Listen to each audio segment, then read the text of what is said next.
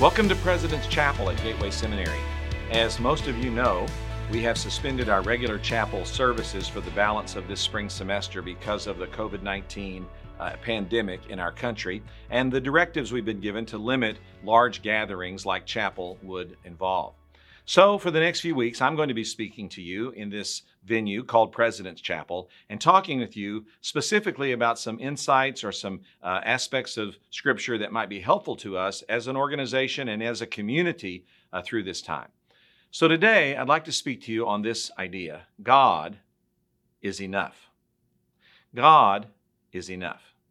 And for our text, I'd like for you to turn with me to 2 Corinthians chapter 1, beginning in verse 8. The Bible says this: "We don't want you to be unaware, brothers and sisters, of our affliction that took place in Asia." Now let's stop there just for a moment. Our affliction that took place in Asia. When I read that, I thought, wow, I wonder what that affliction was. And I wonder if that affliction relates specifically to our situation today. So I consulted good commentaries thinking they would reveal to me the nature of the affliction. And here's what I discovered. This is what David Garland wrote in his commentary on 2 Corinthians. Paul gives no details about his affliction in Asia. Was he tormented by the onset of a stubborn and life-threatening ailment? Menaced by particularly dangerous persecution? Struck down by an accident of some kind? Or stricken with some psychological distress? He does not say.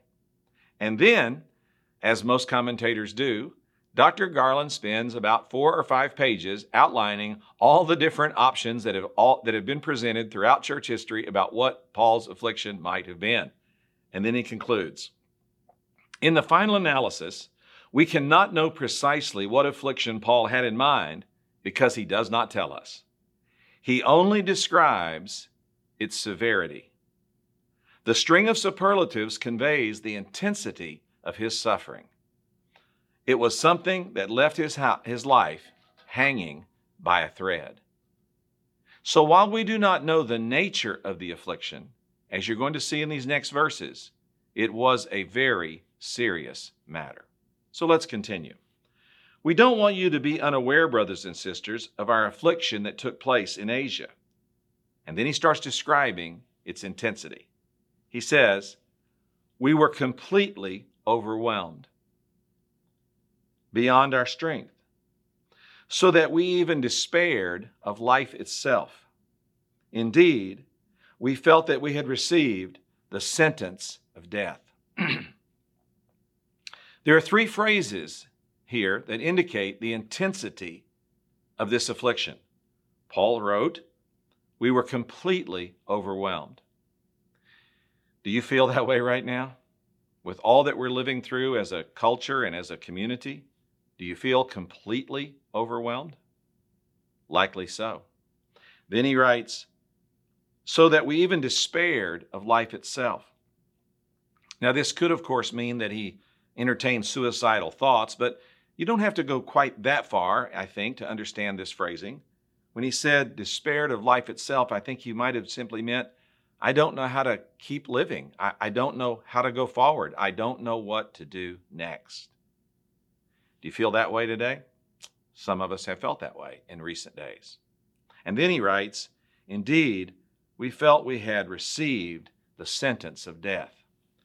And certainly in our media recently, there's been so much about the dangers of COVID-19 and what it's doing to people, and the predictions, or at least the possibilities, of mass deaths in the tens or hundreds of thousands have been in our media, which cause us to think that maybe this affliction is going to bring with it the sentence of death.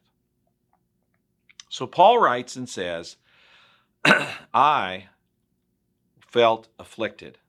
And he gives us these 3 qualifiers to help us understand how serious this affliction was to him and how personally he felt its pain.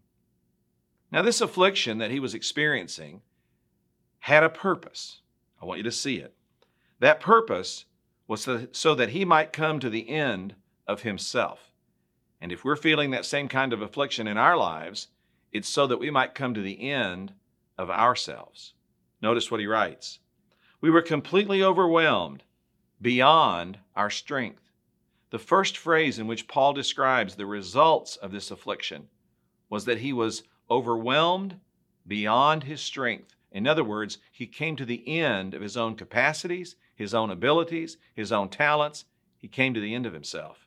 And then drop down to verse 9, last part. So that, all of this happened, so that, or for the result that, we would not trust in ourselves, but in God. So let's stop now and talk about what we've learned so far from the passage. Paul experienced a great affliction. We're not sure exactly what it was, and I think in the mystery and wonder of God, that's a blessing to us, because it means this passage can be applied in a lot of different situations. We are in an affliction right now as a culture, and many of you are feeling this affliction personally through loss of health, loss of financial resource, loss of future opportunity. You're feeling it.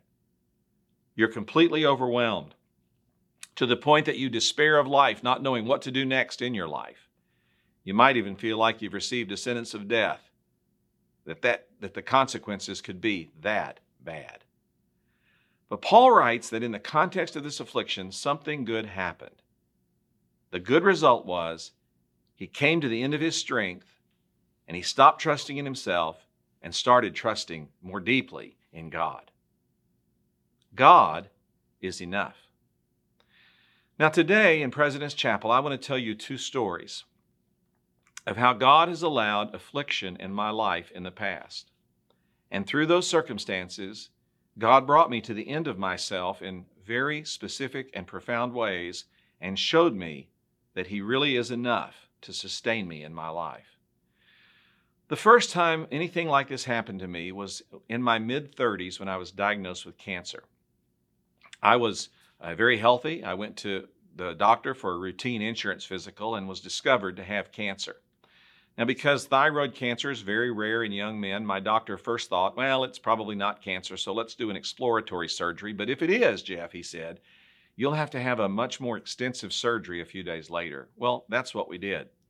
So the first time I went in for surgery, everything went well.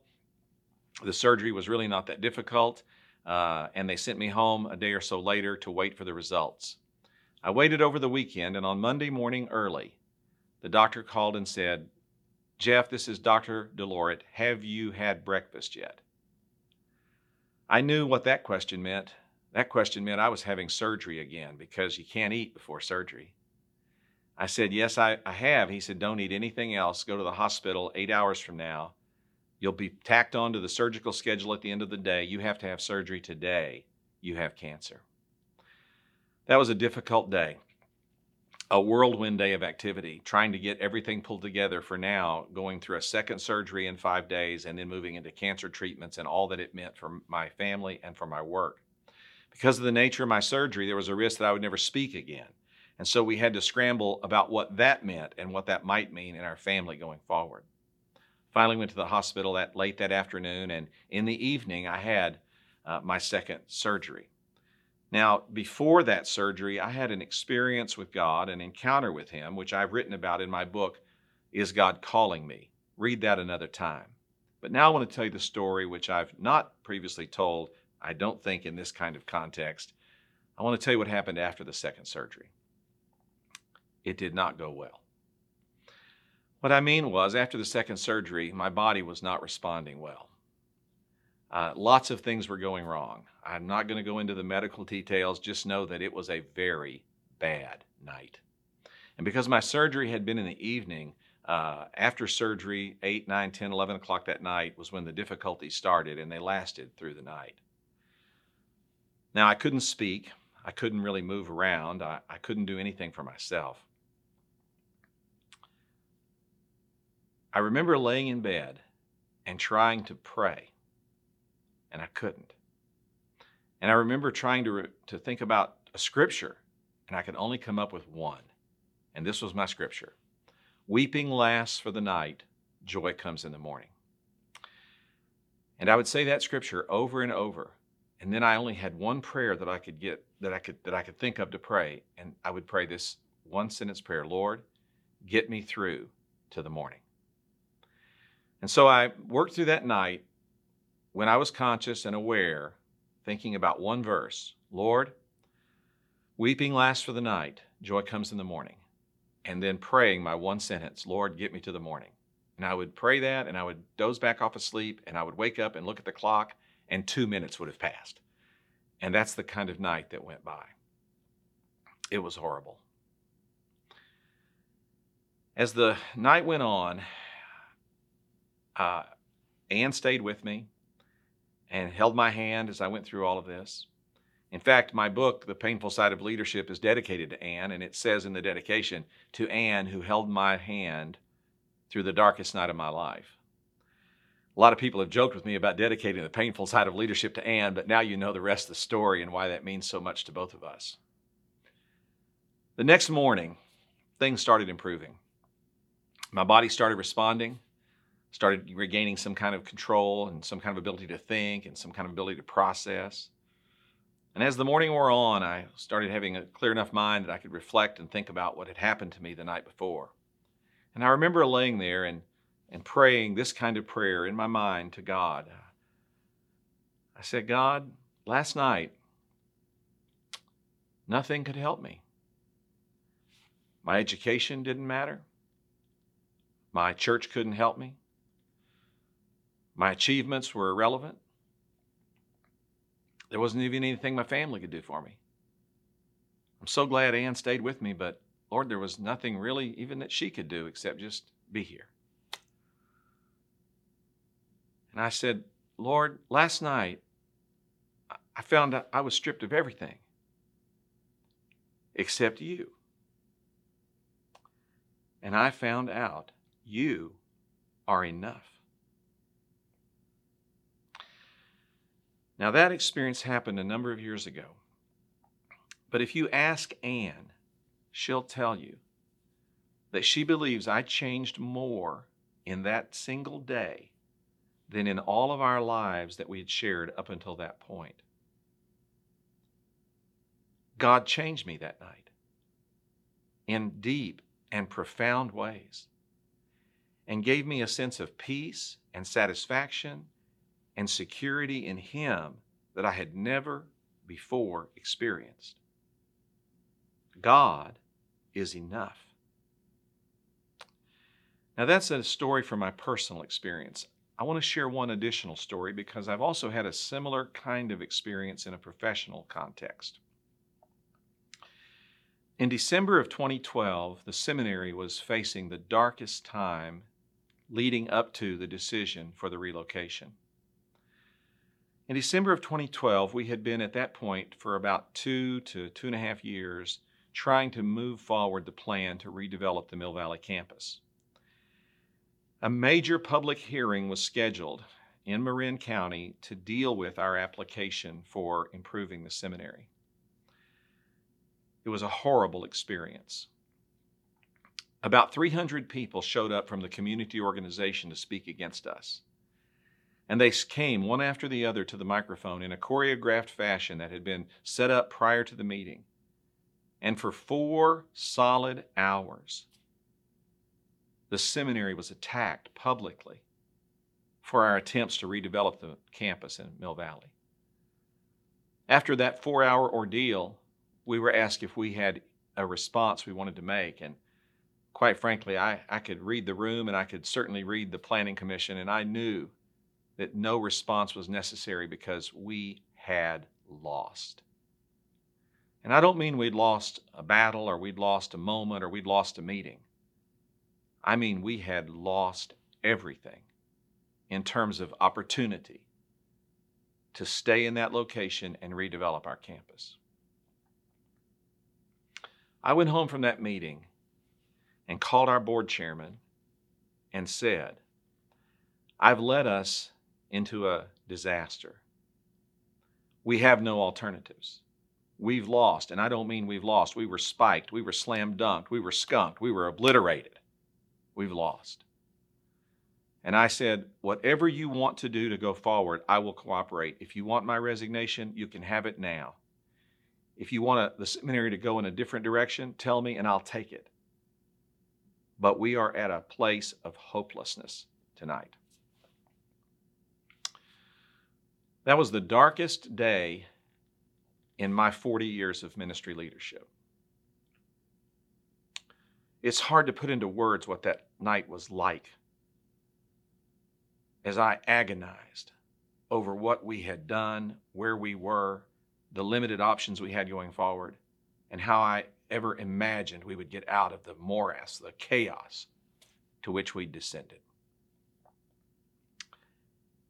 That night I prayed, cried, read scripture, and once again, in comforting and powerful ways, God communicated to me, I'm enough. And the next morning, the only thing that got me up and got me back to work was those 3 words, God is enough. And I have no idea how we're going to make it, but we're going to hang on to Him because He is enough. Now, as I've told these stories over the years in different contexts, in different messages, in different places, the response has always been interesting to me because when I finish telling these stories, and I tell them occasionally in different contexts, in different messages, not often, but when I do, people come up to me from the congregation or the audience after, and they tell me these kinds of statements. Thanks for sharing your story tonight. It happened to me when I had my heart attack. And they tell me their story of how they learned that God is enough. Or they'll say, it happened to me when my husband walked out on me and left me with kids. No way, no hope, no way forward. But God is enough. Another man told me it happened when my business partner backstabbed me and stole my company and left me bankrupt. But I found out God is enough. I could stand here today and tell you story after story of people who've come up to me and told me of a similar experience when they had an affliction that caused them to feel completely overwhelmed, despairing of life, feeling like they had received a death sentence. But in the midst of that, something remarkable happened. They found out they were beyond their strength, and they could not trust any longer in themselves. And they discovered that God is enough. Gateway family, these are difficult and uncertain times we're living in. But I want to underscore, affliction has the powerful capacity to bring us to the end of our strength, to cause us to trust God more deeply, and to learn a spiritual lesson that every Christian needs to learn at some point in their lifetime, and that is, God is enough. Now the passage continuing in verse 9. Paul writes, so that we would not trust in ourselves, but in God, who raises the dead. In a sense, Paul plays his trump card when he goes right to the ultimate way that we know we can trust God and that He is enough. When he said, remember, God is enough because He raises the dead. You know, Jesus' resurrection that we'll celebrate in a few weeks is the ultimate win over the ultimate enemy. And because Jesus is resurrected from the dead, we know that God has the power to overcome every single thing in life up to and including death. And so Paul goes straight for the trump card when he said, we trust in God who raises the dead. In light of my affliction, he said, I'll just trust the one who can overcome every affliction up to and including death. Then he writes, He has delivered us from such a terrible death, and He will deliver us. We have put our hope in Him that He will deliver us again. Notice these phrases. He says, we are delivered and we will be delivered. He has delivered us, beginning in verse 10, meaning in the past, from such a terrible death, and He will deliver us, meaning that He is and will continue to deliver us as we move forward into the future. God, because He raises the dead, has delivered, is delivering, and will deliver us from whatever affliction besets us. But in the context of that, understand that God often delivers us through affliction not from affliction. And by delivering us through affliction, he teaches us these profound spiritual lessons. Verse 8, that we have to live beyond our own strength. And verse 9, that we have to live trusting in him and not ourselves. I've phrased it this way. We have to learn this important spiritual lesson. God is enough. Now, in this context, the passage actually ends with a way that we can support each other as we live through these kind of afflictions. Notice what it says. Verse 11, Paul writes, "Will you join in helping us by your prayers?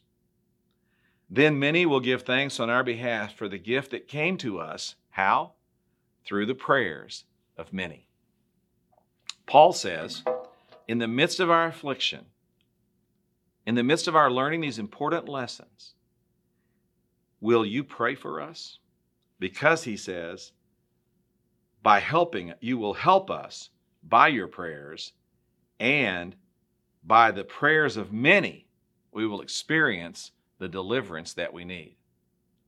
So, while we're feeling afflicted, while we're learning this important lesson that God is enough, while we're trusting the God who raises the dead, meaning that he has power over death and every other affliction leading up to and including death, while we're all living through this, Paul says we can actually impact the process by praying for one another. And in the prayers of many, there is deliverance in the context of of how we're being afflicted. So, Gateway family, the message of President's Chapel today is God is enough. He is enough in the darkest moments personally. He is enough in the darkest moments professionally.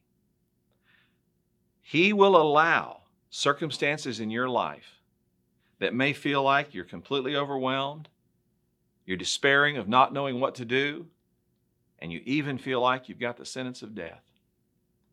Whether those circumstances are medical, relational, financial, whether they're cultural or social, God will allow affliction for the singular purpose, getting you to stop trusting yourself and depending on your own strength, and coming to a deep, profound, life-changing spiritual conviction that he is enough.